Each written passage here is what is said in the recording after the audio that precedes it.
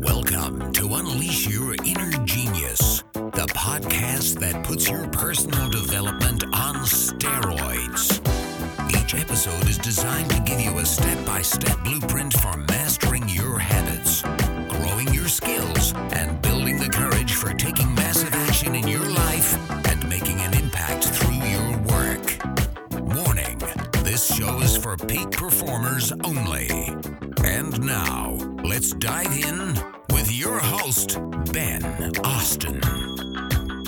All right. Our next guest is the founder of SideHustleNation.com and is the host of a fantastic podcast by the same name. He shares stories about entrepreneurs who are running side hustles and are making money doing it.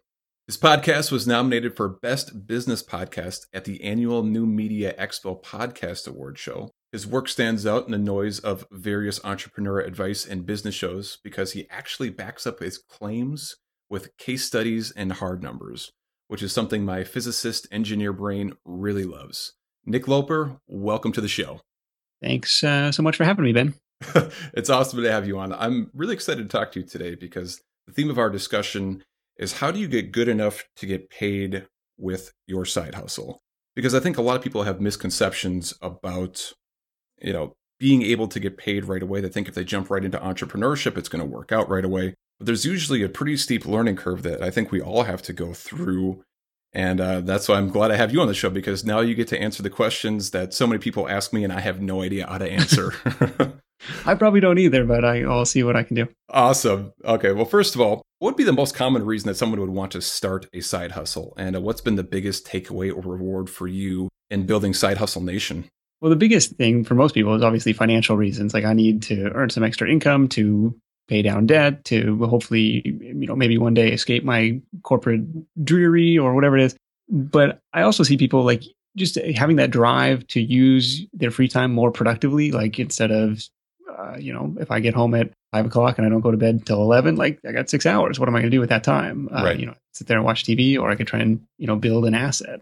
And I see other people using that time to, maybe exercise a side of your brain that isn't getting exercised at work. Now, biggest reward for me, hands down, has been like the friends and connections that have come as a result of running the podcast and starting a more public business venture versus like in the past is very, I had my own personal blog, but no one ever read it. But you just kind of heads down doing my own thing. Yeah. And this, I don't know if you know Nathan Barry. I don't know him personally, but I think he was kind of credited with the quotes like, there are those who do, and then there are those who do and teach. And those who do and teach have a completely new kind of revenue stream and connections and network that opens up to them. So that's been really, really exciting for me. But also, it's like the warm, fuzzy feeling of like helping people in my small corner of the internet, like making positive steps toward their financial freedom. Like it's a cool thing. Yeah, that's awesome. Do you get people that are reaching out to you and saying, oh my God, your show helped me so much, or your blog helped me so much? How often does that happen for you? A few times a week. So I created a tag in Gmail called testimonials. So I'm stockpiling those up. Nice. I like that a lot. That's something that I need to do. And you're right. When you do get those emails, the people reaching out to you, or they give you a call, or they hit you up on social media, that feels really good. Lots of the work that I think both you and I do, we don't necessarily see immediate rewards for it. It's like we might see some financial gain for it, but you're not always getting the immediate feedback of, oh my God, this changed my life. So when you do get that, it's really nice and it makes you feel amazing. Yes. And Dan Andrews calls it the silent majority. Like the majority of people who read your stuff, listen to your stuff, you'll never hear from them and you don't know who they are or where they are. So it's that 1% that do reach out to you that seems to make it all worthwhile. Yeah, and you can have a lot of really cool conversations with those people. And one thing I've found is they'll start opening up to me and telling me their stories and their struggles. And now I have a new lane to connect my content to for them. Like now I'm tailoring my content based on their specific need. And I can write for them or create a podcast specifically for that person. And I know that if one person has that problem, there's probably a majority of other people who are also suffering with the same thing. Absolutely. Awesome. So could you tell us a story behind why you started Side Hustle Nation? My original side hustle was this footwear comparison shopping site. And in its most recent iteration, it was called shoesniper.com. I don't run it anymore, but I ran it for almost 10 years. On 3 years of nights and weekends of building this on the side from corporate America. I give my notice. I turn in the keys to my company car. On day one of retirement, the Google gods come and strike me down. And they say, Really? Nick, your account no longer meets our advertising quality criteria. And, you going through like the 7 stages of, whatever, there's anger and then there's denial and all this stuff. Like, you didn't have a problem with this for the 2 years prior to this. It was perfectly fine. You've thousands of happy customers. Like, who are you to judge? And just, it was really, really a stressful situation. But one of the common themes of Side Hustle Nation today is like, if you're relying on one source of income, and for most people, that's your day job, like that's an inherently risky position to be in. 'Cause you never know when that's going to go away. But in my first day of self-employment, I was in the exact same position. I was relying on one source of income, the shoe business, and overwhelmingly relying on one source of traffic, which was Google. And hey, playing in somebody's sandbox, like that's a great way to accelerate your traction, but it's like they can also change the rules at any time. So it was a few stressful months of trying to get back into their good graces. And, they eventually sent me an email and they said, oh, it looks like we made a mistake. You're good to go. And I was like, are you kidding me? 2 months from this, right? Gosh, it was like I used to have hair. We're not on video. It was a very stressful summer for me. But then, fast forward a few years, and that business was anything but the, margaritas on the beach lifestyle that I probably naively envisioned when I think we all have that same dream. Yeah. I know. It didn't end up working out that way. So it's like that pain and that stress kind of hammered home the importance of diversification. And so even if the people reading my stuff, listening to my stuff, like never end up quitting their job, but if they generate a side income stream of, even if it's like $500 a month, like to me, that little bit of diversification is really, really powerful. And it was just, trying to spread the gospel of this lower risk brand of entrepreneurship. Like, you don't have to jump off the cliff. You don't have to go raise venture capital. Like, you can do something with the tools and technology today on the side. And maybe someday that will replace your income, and maybe it won't. But it's like, that's kind of the brand of entrepreneurship that I wanted to spread. That's awesome. And I think even more than the income, when you're doing the work that's required to build an additional income stream, you're actually building new skills. And the new skills that you're building, you can also leverage into new income streams as well. Like, I know for me, like, I was pretty much exclusively a physicist engineer type, and I had to teach myself marketing and copy and sales and business development and all these other things that I had no idea how to do. But it wasn't until I started my side hustle that I started developing those skills. And what was interesting about that is they actually made me better in my engineering job that I had. Like, my writing improved, my communication improved because I was setting goals and achieving them outside of work. It made me a better leader inside of work as well. That's great. That's kind of how I look at it. I mean, not only just the income building, but you build the skills as well, and then you can leverage those into other things as well. Absolutely. It's kind of funny to think about, like, all of the stuff that I do today, or even the last 10 years, like, yeah, I studied marketing in school, but like, am I using anything that I learned, from that textbook, on a day-to-day basis? Like, no, it's all changed. Like, all the tools and stuff changed. The principles are still there, but it's just kind of, you learn as you go. Yeah, no, I more or less experienced the exact same, but in the realm of physics and engineering. So that's weird that I always had this vision that people who started marketing in college or high school had some sort of leg up when they started their online business, but apparently that's not the case. And everybody in the B school is like, oh, we need the technical person. We need an engineer on our team. And sure enough, he doesn't know what he's doing either. So it's funny how that works out. All right. So Nick, most people who are listening this are in the early stages of starting their side hustle, or they're thinking about starting their side hustle. They're dreaming about it, or they haven't actually started it yet. What do you see as like the most common success barriers for people who want to start a side hustle, or why can't they start it? The 3 barriers that I hear most often are time, money, and ideas, right? Like, I don't have the end of hours in the day or the week to get this done. I don't have, the money I need to get this thing off the ground. Or, hey, I could be the world's greatest entrepreneur if I only had, the perfect business idea. And I don't know, do you want to address each of those in? Well, I think the time thing, I have to call bullshit on it, because like, we all have time. It's just a matter of priorities, right? Everybody has time to exercise if they want to. Everybody has time to build a side business if they want to. They're just making the choice to spend their time differently, right? Yeah, every time, because I used to be the person who said, I didn't have time, or I don't have time to do that. And I've tried to shift my language to be like, I didn't prioritize that. Exactly. Yeah. Or I didn't choose to prioritize that, which is a little bit harder to say, but more truthful. Yeah. For a small percentage of people, the ones that say that they don't have time are usually the ones that I think that do actually have the most time. It's just like they have these scotomas or blind spots where they can't actually see that, oh, if they, didn't spend all their time on Instagram or Facebook or mindlessly surfing the internet, they might find some time to do something else. It's just like we create those blind spots for ourselves. And prioritize something else is maybe another way to phrase it. Awesome. Yeah. So how do you prioritize your work and your business? Like, how does that work for you? I try and make a habit of just pen and paper, like itemizing out my top 3 micro priorities for the next day. And sometimes those are, moving towards bigger goals. And sometimes they're just things that need to get done. So like one of my themes for the quarter is like content repurposing, trying to get more mileage out of the assets, out of the content that's already created. And so that looks like, maybe consolidating some existing posts or converting some things into videos or SlideShare decks or, so I've got a handful of Kindle books that never got around to creating the paperback version of those. Yeah. So I'm trying to like fill in these gaps in the content portfolio and, hopefully drive, more eyeballs and traffic and stuff through all of that. And so, some of the priorities for this quarter have been, let's format this book for CreateSpace and upload that, something like that. Yeah, no, that's really smart. I like how you did it too, where you just have like a few basic priorities too that you try to focus on. Because I think more often than not, like when you create the big to-do list and you've got 45 things on there, your mind will kind of naturally go to the ones that are easiest for you to do. And then you'll have a tendency to shift into doing those things as opposed to doing the one that's most important or has the highest priority. So the system that I use is I have like my list of 45 things that I have, but if I put an A next to it, it means I have to drop everything and do that until it's done. And I can't do anything else until that A priority is done. Now, if there's a B priority, it means I can do it after the A, and then C and D usually means just get rid of it because it's not important to do it all.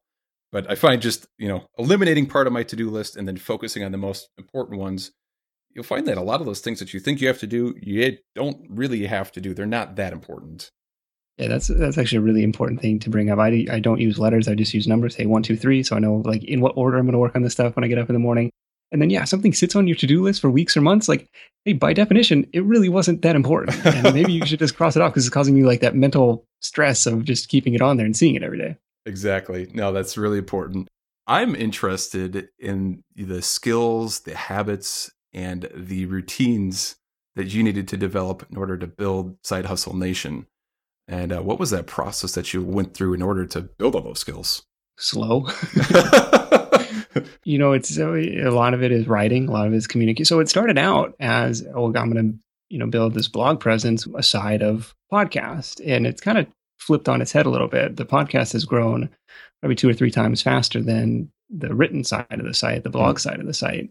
And I think part of that is like, that's a smaller ocean to swim in. Like there's, imagine shouting into the wind in Google versus shouting into the wind in iTunes, where there's like, it's its own search engine. And I think John Lee Dumas told me this one time, or in a speech one time, it's like, look, if you Google entrepreneur, like I'm on page 17.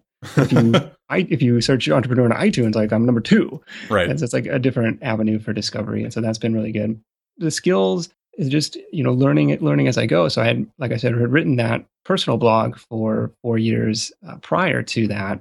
And so that kind of gave me a little bit of a background in writing for the internet and learning WordPress. And I was in the habit of creating content, and a lot of it was not very good, and a lot of it was not very relevant to some of the entrepreneurial marketing stuff. But it didn't really matter because that translated over. Right. You got in the habits of putting things out, and then you're able to use that consistent habit of creating content to leverage it into the next thing that you wanted to do, which I think is really cool. I was really stressed, like at the beginning, the early days of the podcast, like I just committed myself to this weekly thing. And I didn't even when I was trying to figure out how to start a podcast, right? Yeah. Well, you got to buy media hosting, and it's $15 a month. Had it been 20 or 25, like the show might never have started. So I was like, am I committing myself to like a lifetime payment of, am I going to pay these guys for forever as long as I want this thing to live on? And, that was a low enough price tier. I was like, okay, $15 and a $50 mic on Amazon. Let's see what happens. Right. I think that that's awesome. And what I love about that is you just kind of took the let's see what happens attitude. I think a lot of people overthink it and they try their thought process is either it's going to be perfect or it's going to be nothing. And more often than that, we choose nothing because perfection is a lot harder than nothing, right? Absolutely. Let's talk about your personal productivity habits and how you actually put out all this content, because I don't think people realize, like, you're doing the podcast, you got the blog, and then if I'm not mistaken, you have other side ventures as well. Yeah, a lot of different stuff kind of all funneling up under that side hustle umbrella these days. Productivity habit wise, I'm not like big into, any of the different apps or Evernotes or anything like that, but just pen and paper, writing down those priorities when I'm like in a really crunch time or trying to get stuff done. One that I really like is just tracking your hours, tracking your time. Yeah. And I've just used Excel for this. I know I tried a tool called Toggle, Togg or Toggl. Yeah. Which is it's a glorified stopwatch, right? You say what you're working on and you hit the button and, it tells you and gives you these reports and stuff. But you can do the same thing in Excel. And, even if you're reporting to no one but yourself, like knowing that you're on the clock, it kind of gamifies it in a way. And you're like, I said I was working on, this post, or I said I was working on this client's job, and, now I'm going to get that done. And you can kind of work backwards that way and see where you're spending your time. And then you can now identify kind of like delegation, outsourcing opportunities. So lots of fun stuff there. The other thing that I think has been helpful for me is the treadmill desk. So I start every morning on the walking desk and try and get in, 2, 3, 4 miles before breakfast and just kind of get the blood flowing. And it's harder to stop working when you have to stop walking. And so you're just kind of like building up some like momentum towards your day. Yeah, I love that. You're actually convincing me to invest in a stand-up walking station because I'm somebody who's rather tall and my back hurts all the time from sitting down. So I might actually be comfortable like typing away at a computer if I had that. It is very slow. Like it's, 1.5 miles an hour, 2 miles an hour. Nothing like you're not going to break a sweat. Right. You're not like running a marathon there. And I guess you could walk a marathon, but yeah, I think my personal best was like 12 or 13 miles in a day. That's still pretty good though. It's about 12 or 13 miles better than I think the average American gets. So that's good. It's good. Yeah. So you've already touched on this a little bit, but what does your daily routine look like in terms of you being able to do all this stuff? The daily routine has been thrown for a loop lately. We have an 8-week-old in the house. So congratulations. Congratulations is like a weird thing to say. It's like, is it? What's the right thing to say? I don't know what the right thing to say is. I'm sorry. That's what people default to because it's like, and you're like, oh, great, you're not sleeping. Congratulations. Yeah. You look really tired. Congratulations. Yeah. So that's our latest adventure. And so there hasn't been much of a daily routine there. But prior to that, treadmill time in the morning, I generally not schedule my first meeting before 10 o'clock. And then, so 10 to noon would be meetings and sometimes go to the gym or, run errands during the middle of the day and then have another block of working time in the later afternoon. So for like podcast interviews or recordings or coaching sessions or something like that. Awesome. Yeah. Do you find that you're more productive in the morning than you are in the evening or in the middle of the day?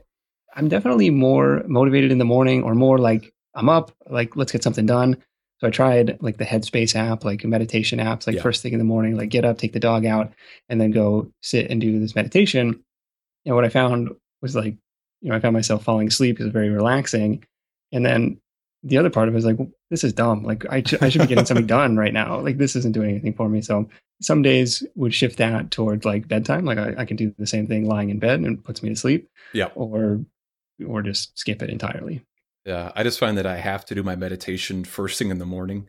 Otherwise, like my brain is just completely chaotic and I can barely focus. I like revert back to a caveman for the rest of the day. It's pretty embarrassing actually. But I do this thing called like tracking my success habits where like I have like 25 different things that I'm trying to do every single day because these are the things that I believe are going to help me get to the end goals that I have, like, towards becoming the best version of me. And I've realized that if I don't do the meditation first thing in the morning, the rest of my day is almost guaranteed to be shit. Like, are you like a miracle morning person? I haven't read the book. Actually, I don't even know what a miracle morning is. So I shouldn't. Meditation is part of it. And then it was like exercise and writing and I don't know what the other ones were. Okay. No, I just do the meditation and then I do my gratitude journal. And it is very, very noticeable when I don't do those two things, how much less productive and chaotic my brain is for the rest of the day. It's like I can't focus. So for me, it's like that's the most important thing for me to do first thing in the morning. So I'm going to do it. Okay, cool. Awesome. So let's get into what I think is going to be the meat and potatoes of our discussion. And that's really, how do we get good enough to get paid with our side hustle? Because like I said earlier, everybody's got these misconceptions about entrepreneurship. And I think maybe we should start with like, what's a realistic timeline for someone when they're starting their side hustle to like when they can actually get paid? Well, you can make, you can make money today. Like, some of the stuff we talk about is very low hanging fruit, sharing economy stuff, go drive for Uber, go, put your place up on Airbnb, go sell something in your garage on Craigslist. And so you can turn, hours or stuff into cash right away. Or even I had a guy who was like, he called himself the flea market flipper. So every weekend he'd go to the flea market in Orlando and look for weird stuff. That's what he said. I look for the odd items. So he talked about finding like a prosthetic leg that he, flipped on eBay and made like $900, something ridiculous. Wow. So there are definitely like some quick start ways, and those are probably a little bit more difficult to scale, where if you're going to start something that is maybe more time leveraged, or the elusive, passive income thing, you could spend a lot of time invested before you ever make, your first dollar of passive income. Right. It took me probably like, maybe 1.5, 2 years before I made $1 doing anything. And that's because like I was trying to build up the blog, and, obviously my focus wasn't necessarily on making money. It was more on building the audience, even though I wasn't very good at that at the time. So like I had to become good enough at like the basic things that, blogging and creating content is all about before people would actually take what I had to say seriously. And for me, that process was, I hate to say it, but 1.5 years or so. It took a long time. Yeah, it's not an overnight thing. And with the shoe business, was able to drive some revenue fairly quickly by doing like direct advertising for these specific models. But when it came time to invest in like actually having the website built, that took 6 or 9 months to, complete that entire project. And there was a lot of fear or, hesitation during that time. So like, is this going to work? Like, you don't really know. And then once you can turn on the advertising to it before Google slaps you down, you can say, okay, now we can start driving some traffic and see what happens. But I think it comes down to like, how are you going to get good enough to get paid? It's really comes down to solving one problem for one person, like you alluded to earlier. And, whether you're going to do that as a freelancer, like, okay, this company needs a website, I can solve that problem for that one company. Or if I'm going to try and do that at scale, and it's like in that website example, okay, maybe I can build a template that, any restaurant or real estate agent could use or something like that. Yeah. So how do people find these specific problems that they can actually solve for someone else? Because I'm trying to think about the person listening here. If they don't have anything going right now, they're looking around and they're saying, I don't see anything. Like I don't see where I can add value anywhere. How does someone go through the process of figuring out like what problems they can solve? A couple different things. So this is from Dan Norris from WP Curve. And also on that web development example, is like, hey, people are spending money to solve these WordPress problems. Web developers have been around for 20 years. So in that way, my idea is already validated. Like I don't need to, completely come up with a brand new invention. Yeah. I can just come up with a unique way to sell it. And he has in saying, okay, we're going to do unlimited WordPress fixes. So he's kind of niching down in this web development space and kind of coming up with a unique way to sell it. And so you can look at any existing business and say, okay, how can I put my own unique spin on that? And the other thing that I kind of like to tell people is like looking for sweet spots between your interests and, maybe your network or your connections and your kind of library of skills. So, for example, I've done like freelance nonfiction book editing. It's like, hey, wow. I'm a business book buff. Like I like to read the stuff. I have written a handful of Kindle books myself, and I was an A English student. So I will be your grammar Nazi, right? Right. And, started out as just like, will people pay me to do this? And sure enough, there was some demand for that. And then you can branch out and end up partnering with some people who were teaching self-publishing as like, can I be on your Rolodex of editors? And they're like, sure. And so that kind of has grown a little bit from there. Now I've had to say no to most of those that come across my desk just because I've been prioritizing other projects. You've been doing your one tasks first and you've been ignoring everything else. So yes. that's interesting. So is it as simple as just saying, okay, I have these skills and then doing a Google search for seeing who needs those skills. Is that kind of like what you're describing here? So you can stick your flag in the sand on social media, which is a little bit more difficult for side hustlers because it's like, well, what if my employer sees it? So you can kind of be careful about that. But just saying, hey, I help people with blank. If you can fill in that sentence, like I'm always bugging my brother to start this business. Like he's like a professional tutor, but he has a ton of like restaurant experience and hosting experience. Yeah. And he's got like this degree in psychology. And it's always like, if you could marry those two and be like, look, I can show restaurant staff how to increase your average ticket by 10%. That's going to improve your, profitability. It's going to improve, your waiters are going to be making more money. Like that seems like an interesting business to me, kind of like at the sweet spot of some of his different areas of expertise.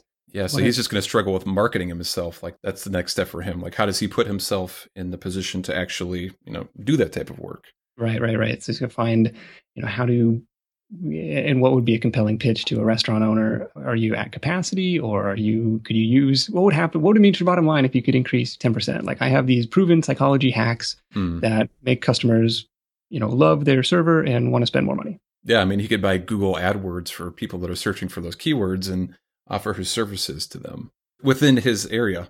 See, we're just coming up with all sorts of great ideas. Or look at Yelp for like restaurants with crappy ratings. Be like, look, this is costing you money. Yeah, no, that's a great idea. So, I mean, really what you're talking about is just kind of thinking outside of the box. Because I know with a lot of people, when we think about making money, we think about our job. And it has to be our job. Otherwise, like we can't make any more money than we're currently making right now. And in reality, there's opportunities everywhere. It's just we're not seeing them. I love to share the example. My wife, she's an engineer by day, and her business with her partner is a photography business. And so it's like, this is an example of somebody using their like artistic side, or my day job doesn't let me exercise my artistic skills, but this one does. And so it started as a hobby. I started, doing work for very cheap, friends and family. Yeah. And then kind of an ad on Craigslist, like, hey, and just kind of went from there. It's like, who's looking for photographers on Craigslist? Nobody. And then of course they're like flooded with inquiries. I was like, all right, my bad. That's awesome. I like, she's also balancing the two sides of her brain, right? Yeah. So, like, what do you know about marketing? That's awesome. Wow. This is the other thing that I've seen. Like they'll start a side hustle, they'll start a side business, and then they make a little bit of progress initially, but they never get it to that next level where they could turn it into a full-time thing. What do you think are like the most common reasons why somebody is not taking their side hustle and growing it, besides the obvious reasons of it's not scalable, like they're an Uber driver or something? Yeah, if you've got something that potentially is scalable, if you're selling results versus selling your time, probably the problem is like, there's too much you in the business. Like it's a very personally branded thing, which could be a barrier, or you just don't have enough margin built into it. So if you can, one of the most common paths that I see is like the freelance path. So I'm working full time, doing some freelance gigs on the side. Okay, now I'm going to take the leap. I'm going to become a full-time freelancer. Business is going pretty well. The next stage would be like, okay, I can now build kind of my own mini agency if I've got enough margin built in where I can hire people beneath me to deliver some of this client work. Yeah. And focus just on sales. And then, the next step up that ladder would be, productizing or, building some sort of software to serve. Hey, we've done a ton of work for attorneys over the past 2 years, and we found out that there are these common needs. And so we end up building this software product for them, whatever it may be. Each step of the way, you're kind of removing more and more of your time from the equation. Yeah. I mean, that's constantly what I'm trying to do specifically in the blog and the podcast that I have. If I can, one, automate the number of people that are coming to it, and then two, monetize them, like I can start removing me. And actually it is kind of nice for now because I do have some passive income. Like, nice. I've achieved the dream that everybody says they want. It's not. Yes. But, we're recording this from your hammock on the beach. Exactly. I'm staring out at the beaches of Grenada right now. Not like that. But, the point I would make there is like I work, a year and a half working my ass off, getting none of that, right? Or 2 years or whatever it was. Like it took a long time for me to develop the skills where I could actually get some of that passive income. And it didn't happen overnight. And I think that's where side hustlers in particular are kind of in a unique position or a good spot, because it's like, hey, I don't necessarily need to ring the cash register right away. I've got somebody else, my employer, kind of bankrolling this adventure. He's like my silent venture capitalist. Right. Yeah. That's a great way of thinking about it. I got one more question here for you because you've interviewed a lot of different people on your show. I think I counted 164 different episodes. What have you learned from interviewing all of these different people? Some of them very successful, and some of them have launched some pretty cool businesses. So a couple common themes. So the one was the side hustle path. We talked about the freelance kind of ladder that people climb. One of the other common themes of the show is tapping into some pre-existing marketplaces. And we hinted toward that when we gave like the iTunes versus Google example. Like it's a smaller pond to play in, but this comes up over and over again. Like if I'm going to launch an e-commerce business, I'm not going to launch that on my own website. I'm going to launch that on Amazon or eBay. Yeah. If I'm going to launch my own freelancing business, I'm going to launch that on my own website. Well, maybe I am in addition to, but like I'm going to go to Upwork or Fiverr or some of these places where there's already an audience of buyers. And, I see the same thing with Kindle publishing, with, online courses on Udemy.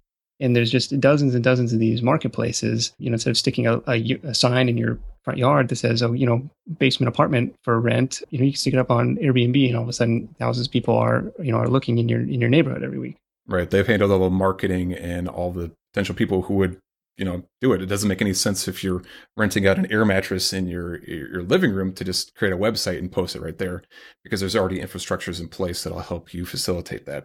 And then maybe if you grow into like the air mattress king of the West or something like that, then you can launch your own website and take a higher margin from that. But initially when you're starting out, Yeah, it's like use these platforms to leapfrog your thing, to accelerate your thing, to accelerate that growth, because that's what they're there for. Somebody else has already spent the time and energy to build this two-sided marketplace, which if that's your side hustle, don't do it. Like that's a really hard thing to get a critical mass of both buyers and sellers. And so if there's already a platform that exists, you can stick your buy button on, like let's go for it. Awesome. I love it. I'd like to wrap up here with a few rapid fire questions before I let you go. You ready for that? Let's do it. It's just a way to pack in the most value in the shortest amount of time. All right. So first of all, what is the number one habit you contribute most to your success? The skill of learning new skills. I love that. I am going to steal that and say that if anybody ever asks me that again. All right. What's the number one book that you recommended to others and why? I really like The Go-Giver because it kind of solidified a mindset shift in leading with value and then being open and being prepared to cash in on that value when the time comes. Awesome. I haven't read that one yet, so that's something I'll have to check out. What's your favorite online tool or app? LastPass. It's a password management software. That sounds like something I probably need as I continuously lose all my passwords. All right, what other podcasts do you tune into regularly? The two that I still listen to almost on a weekly basis, and the ones that got me started in the whole podcast realm were Tropical MBA and the Smart Passive Income podcast. Awesome. And before you take off, can you let us know where is the best place to connect with you? Hit up sidehustlenation.com/ideas, and you'll have a laundry list of part-time business ideas you can start with. And of course, would love to have you tuning into the Side Hustle Show as well. You can find it on iTunes or wherever fine podcasts are sold. Awesome. Well, Nick, thank you so much for being on the show. It was a pleasure talking to you. You bet. Thanks for having me. All right. Once again, that was Nick Loper of Side Hustle Nation. It was a ton of fun having him on the show. So once again, Nick, thank you for coming on. Pleasure talking to you as always. And if you are interested in starting your own side hustle, I would really encourage you to go to sidehustlenation.com. Check out all of the content and all of the resources that Nick has there, because his free content is actually better than most people's paid content. So if you are interested in starting your own side hustle, that is the absolute first place you should go. And as always, if you guys enjoyed the episode, go to stopstartdo.com/podcast to check out the show notes for this episode and every other episode that I've put out. Once again, if you enjoyed the show, stopstartdo.com/podcast. Check out this episode and many more. That's all I have for you guys today. Peace out. Talk to you next time. And as always, remember to unleash your inner genius.